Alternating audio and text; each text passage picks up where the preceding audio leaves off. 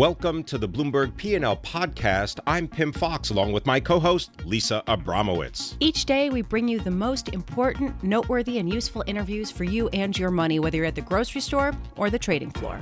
Find the Bloomberg P&L podcast on iTunes, SoundCloud, and at Bloomberg.com. Now let's turn our attention to what's going on in the world of politics meeting reality. And Lisa Abramowitz, I think this is a fascinating topic because when people talk about the building of the wall and so on between the United States and Mexico, and no one really takes that next step, which says, all right, so what kinds of materials, what kind of businesses? Well, Bill Sandbrook does. He's the CEO of U.S Concrete, and he is here on the phone talking with us. And Bill, I want to get your take first of all. I mean, President Trump has talked a lot about infrastructure spending. Do you have a sense, aside from the wall, what is he prioritizing to get done? Well, good morning, Lisa. He's prioritizing.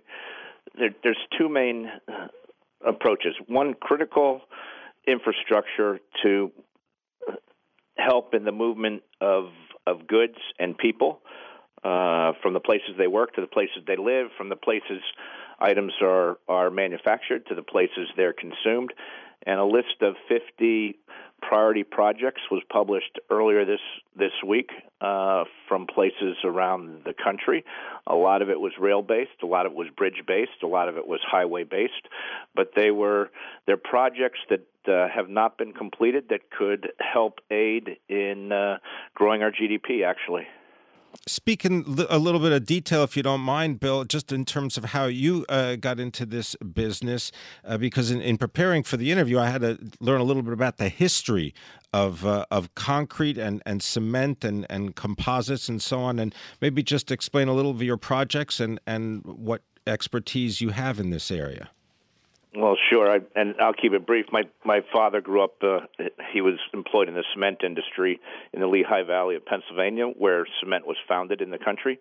So I grew up around cement plants most of my formative years, went into the military, was in the Corps of Engineers, combat engineers, worked on many construction projects, left the military after 13 years, and ended up in a company just north of New York City in aggregates and asphalt, and supplied a significant amount of the aggregates used in the concrete and asphalt to build New York City in the 1990s and early 2000s. And then moved on into a role at U.S. Concrete in 2011 and took over the CEO role at U.S. Concrete. And U.S. Concrete's we operate in California, Texas, New York City, Washington, D.C., northern New Jersey, and we really concentrate on difficult to perform and difficult specification and difficult operating conditions, large infrastructure and building projects. For instance, we provided the concrete on the Oakland Bay Bridge, provided the concrete for the San Francisco 49ers Stadium in Santa Clara, the Freedom Tower in New York. We're working on the Bayonne Bridge right now. We're doing the reconstruction of LaGuardia Airport. So we do high volume, very difficult to perform and produce concrete projects in the major metropolitan cities that I just mentioned. Bill, there's been some discussion that there is a labor shortage when it comes to some of the more ambitious infrastructure plans. What has been your experience or your expectation with respect to whether we have sufficient workers in this country to carry out some of the plans? Well, I'll answer that in two ways. One, our primary workforce consists of ready-mix truck drivers who have to have a specialized license, a commercial driver's license. And we do have to work at obtaining a sufficient number of qualified drivers. The days are gone when you could just hang a sign outside and say driver position available and people would walk in your door already qualified. We do have to do job fairs and a lot of recruiting, and we've had some inflationary pressures in our non-union labor rates as well in order to attract qualified drivers. As far as shortages in the construction trades, I hear about it. I imagine the construction trades face the same thing I do with skilled workers in my ready-mix truck drivers. But the reality of the situation is we're at a historically low labor participation rate in the country, basically 61 or 62% of the population, which means there's 38% sitting at home. Some probably can't work. But there's a lot of able-bodied men and women out there that we need to get back into the workforce by providing high-paying jobs to make it more attractive for them to work than to actually subsist on whatever means they're obtaining currently. Bill, I wanted to get your take on the wall that President Trump has proposed building on the border of U.S. and Mexico. What is your sense of what this will actually end up looking like? Will it be a physical concrete wall running almost 1,500 miles along the border, or will it look like something else? Well, it definitely will be a physical barrier. The materials that it's going to be built with are yet to be determined. And even if it would be a fence, there's still a significant amount of concrete needed for the footings and foundations and the roads that lead up to it and along our side of that fence. So even under the scenario that it would be a steel wall, we'd have a lot of concrete necessary. Now, depending on the specifications, it could be precast concrete panels, as are in other walls in certain parts of the world. It could be poured-in-place concrete that we would supply trucks and plants for. It's to be determined yet, or it can be a combination of all the above, depending on the topography of the terrain where that section of the wall is being built.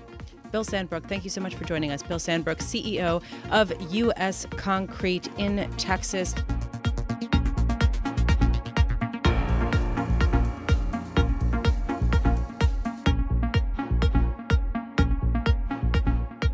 We've gotten news earlier today that President Trump is willing to consider removing U.S. sanctions against Russia. We've heard a lot about Russia. We want to talk to somebody who has spent a lot of time there and who has reported there extensively.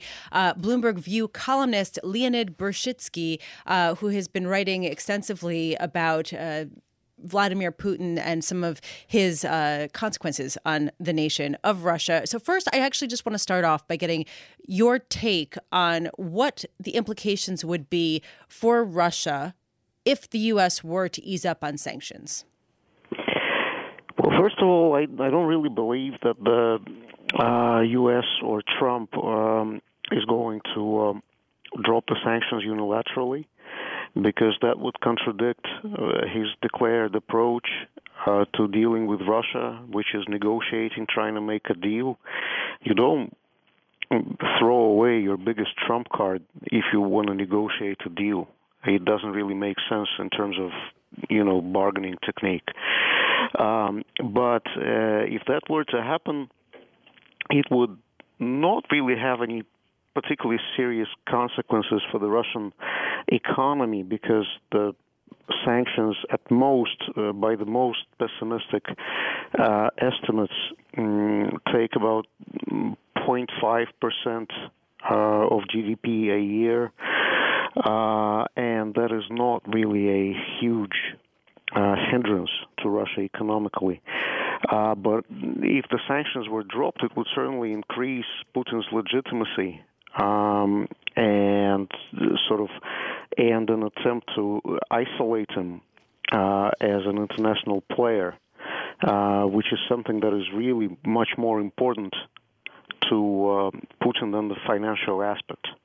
Why? Because basically it would bring him into the fold on major negotiations and sort of give him legitimacy to his own people, too. It would give him a seat at the table. Yeah. It would give him the respect that he sort of craves from the West. It would immediately make him a power broker in a number of regions, and it would certainly make it easier for him to pursue his policies in Europe. The EU's immediate periphery, the Balkans, Eastern Europe. It would bring him back to the table as a serious player on par with the West. You wrote a column about how President Trump is a master of diversionary tactics. Can you explain? Give us some color. Well, what I meant was the Trump team's penchant for throwing out all sorts of stupid bits of news, like the idea that he was going to start a big investigation into voter fraud in the election, or the entire debate about how many people attended the inauguration, unimportant stories that everybody's discussing and that get reposted and discussed on the social networks much more than the more serious issues like the Keystone Pipeline, even the wall that Trump is clearly intent on financing, as he promised during the campaign. These serious issues get much less play on the social networks and much less discussion than the non-serious bits of news that they throw out.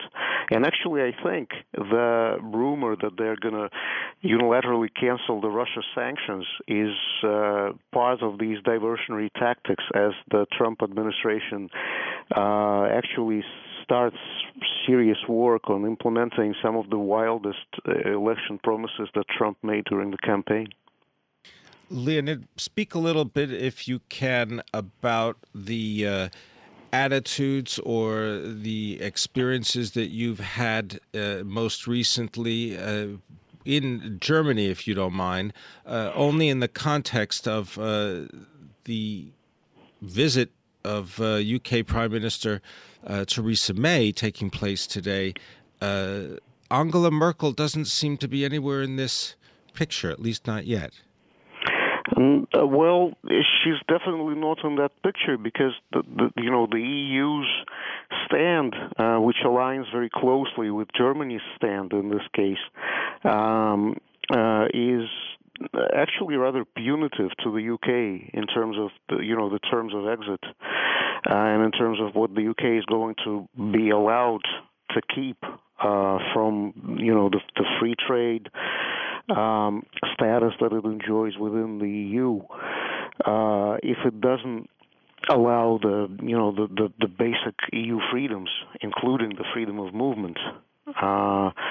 So in Berlin, there's really not much that that May is going to get from Merkel.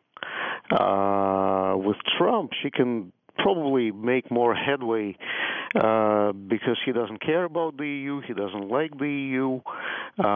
He might even want to. He openly celebrated when Brexit was announced. So May can actually get something from him just as a token of how he feels about Europe, about united Europe, about the EU.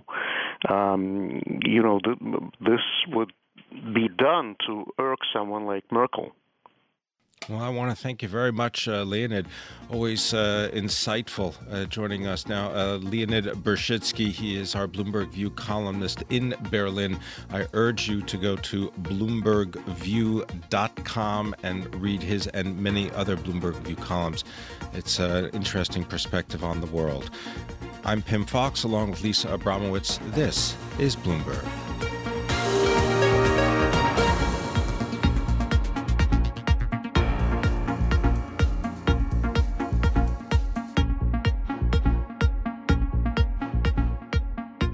Heard a lot about President Trump and his worsening relationship with the Mexican government. I want to bring in Eric Martin. He's a Mexico government and economy reporter at Bloomberg. He is in Mexico City. And Eric, I want to just start with getting a sense from you. What is the mood right now in Mexico City? Well, Lisa, it's really amazing. The Mexican people and even rival politicians are supporting President Enrique Peña Nieto's decision to cancel his trip to Washington next week. I had one analyst say to me that Donald Trump has succeeded in doing what no politician has done for decades in Mexico, which is really uniting all Mexicans in support of a single cause. And a lot of outrage at the rhetoric that's being aimed at Mexico by the U.S., at the escalation of this standoff and this conflict. Eric, what are they united to do? What's sort of the objective of the unity?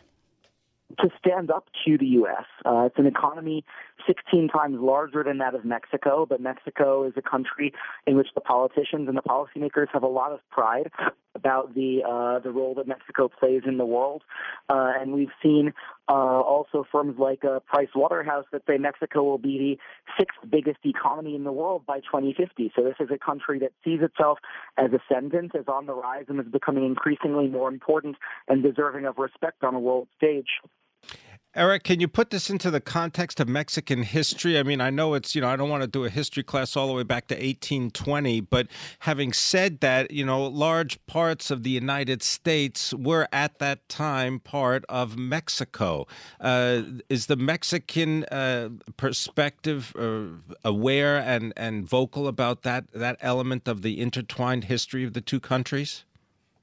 Absolutely. I mean, you have to look back decades potentially to the administration of Calvin Coolidge to find a U.S. administration that has been so hostile to Mexico. Calvin Coolidge calling Mexico in those days Soviet Mexico, if you can imagine, and an oil expropriation in the late 1930s. I mean, that's the last time that things have been this bad between these two countries. They've cooperated so well on a number of issues, ranging from immigration and homeland security, counterterrorism efforts to the environment in recent years and anti-drug effort. It's just really astounding that, in 4 working days in office, Donald Trump has brought this relationship to the level where it currently sits. Well, and let's just talk about the relationship and where it currently sits. I mean, we've heard a lot of pretty inflammatory rhetoric, and yet there is talk from some ambassadors and others that perhaps there still is room to make some negotiation. This is not heading toward a full-blown trade war just yet. How serious is it? Well, the Mexican government last night and Foreign Minister Luis Videgaray in Washington expressed optimism that they can still reach a very good deal and very good agreements for both Mexico and the U.S. Donald Trump has previously spoken highly of Videgaray, praising him as a wonderful man and someone with whom the U.S. can make wonderful deals. But this is certainly not the first step and the start that either of these two sides probably would have envisioned when they arranged this ill-fated presidential visit next week, which now will not take place. And, they're going to continue working. No one's cut off the dialogue, but certainly a very disappointing start to these talks. Eric, are business executives making plans not only for their businesses but themselves in terms of financial arrangements and future projects? Well, certainly the business chambers are very focused on this and on getting their allies in the business community in the U.S. to lobby on Capitol Hill and to lobby the Trump administration to continue NAFTA, to not impose tariffs, to not tear apart this relationship that's grown over more than 2 decades. Carlos Slim is going to be addressing the press later today in Mexico City, and I'm sure that he will be asked about this. Reporters are asking questions, and, it's certainly something that the business community here is very concerned. Business community really on both sides of the border about interruption of supply chains, urging Mexico and trade negotiators to diversify trade lines to other countries, the TPP partners, for instance, but it's something that you can't do overnight. And this is a relationship that's grown up very focused around the U.S. More than 80% of Mexican exports go into the U.S. I want to thank you very much, Eric Martin, our Mexican government and economy reporter, joining us from Mexico City.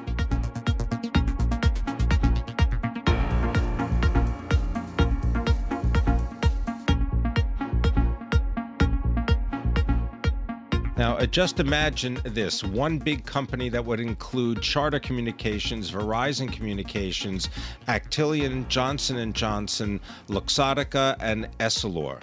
I guess there you'd have somebody wearing sunglasses, perhaps doing an ad for a cable network, and perhaps getting a Band-Aid from Johnson & Johnson. I'm talking mergers and acquisitions, and here to help us is Nancy Havens-Hasty, President, Chief Investment Officer of Havens Advisors. Nancy, thank you for being here. Did I mangle all that correctly? Did I put that all into a stew? You put all the pairs together appropriately. All right. So tell us give us your a little bit of your background so that people understand your perspective in mergers and acquisitions. Mm-hmm. Describe what 2016 was like and tell us what you believe this current environment is like. Okay. I have been engaged in merger arbitrage for 30-some years, and I find it incredibly fascinating and fun. I think 2016 was extremely interesting. It was. Can I just break in? Havens Advisors, Bear Stearns. Just give people the professional so that we know where we're standing here. Sorry. That's okay. I spent 15 years at Bear Stearns, and I started my own hedge fund 20 years ago called Havens Advisors. At any rate, in 2016, by almost every measure, M&A was down. Global M&A was down 17%. Large deals that had a value in excess of $1 billion were down 9%. North American deals were down 21%. Cross-border deals, which fared the best, were down 3%.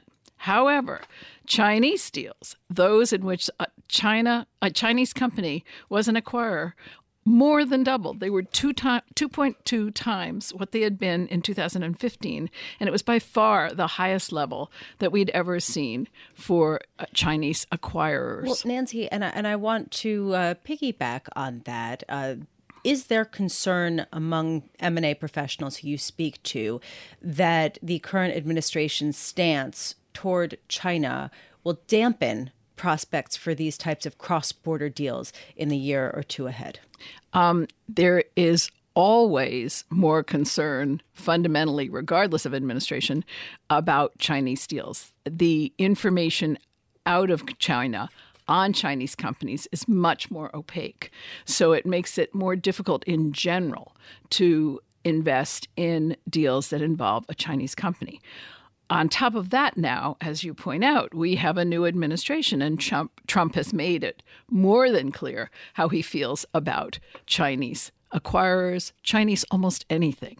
And as a result, we are all worried about what he will do or will impose.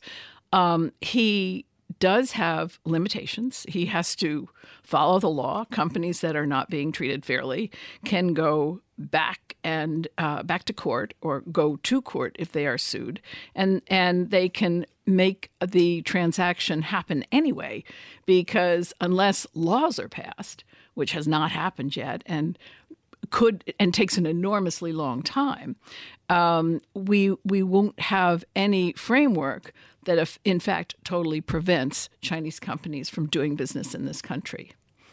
I'm going to pull you down into the weeds just a little bit, Nancy, because I'm wondering if there are any of these combinations you'd like to potentially talk about in terms of investment. So I mentioned Charter Communications and Verizon, Actelion and Johnson & Johnson, the Luxottica and Essilor deal. That means, French and Italian interests coming together. What were you looking at right now? Well, we're looking at all of them. Okay. With respect to the Charter deal, that is in a potential. That is in an extraordinarily preliminary stage, if it's in any stage at all. It's clear that they have had some sort of discussions over the last 6 months, but it's also clear that, or one news source came out this morning that said there was nothing going on right now, and the stock is down as a result today. We don't tend to invest in any pre-deal pretty much ever because they're very, very risky. And but in this particular case, Charter is a highly levered company that just did a big deal with Time Warner. It has major overlap with Verizon. Neither company has low leverage. I think generally analysts are not excited about the transaction, Verizon analysts, that is. They do admit that it will give the companies additional growth, but they do believe there are big challenges, and especially since Verizon has always had a strategy of rolling out 5G, and they're not sure they want investment going into Charter right now.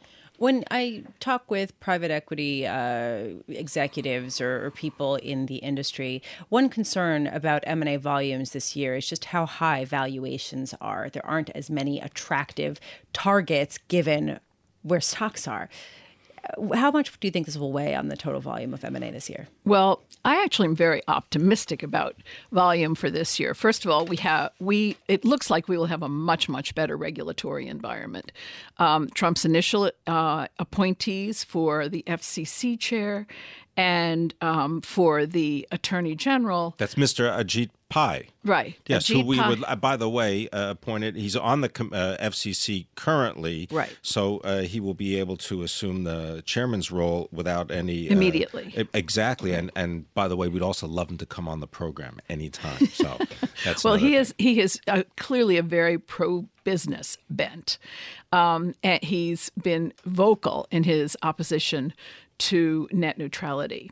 And also Jeff Sessions made some real comments in his hearings about Attorney General, how M&A should be handled from a regulatory standpoint. And he was a fairly strict statutory person, which is good news because it means that we'll be using traditional measures for antitrust. But it's also clear that in general, the Trump administration is very unpro-regulation. So that will make it very good. We're going to have to leave it there, unfortunately. I could talk to you all afternoon. Nancy Havens-Hasty, President and Chief Investment Officer of Havens Advisors, on the outlook for mergers and acquisitions. Thank you so much.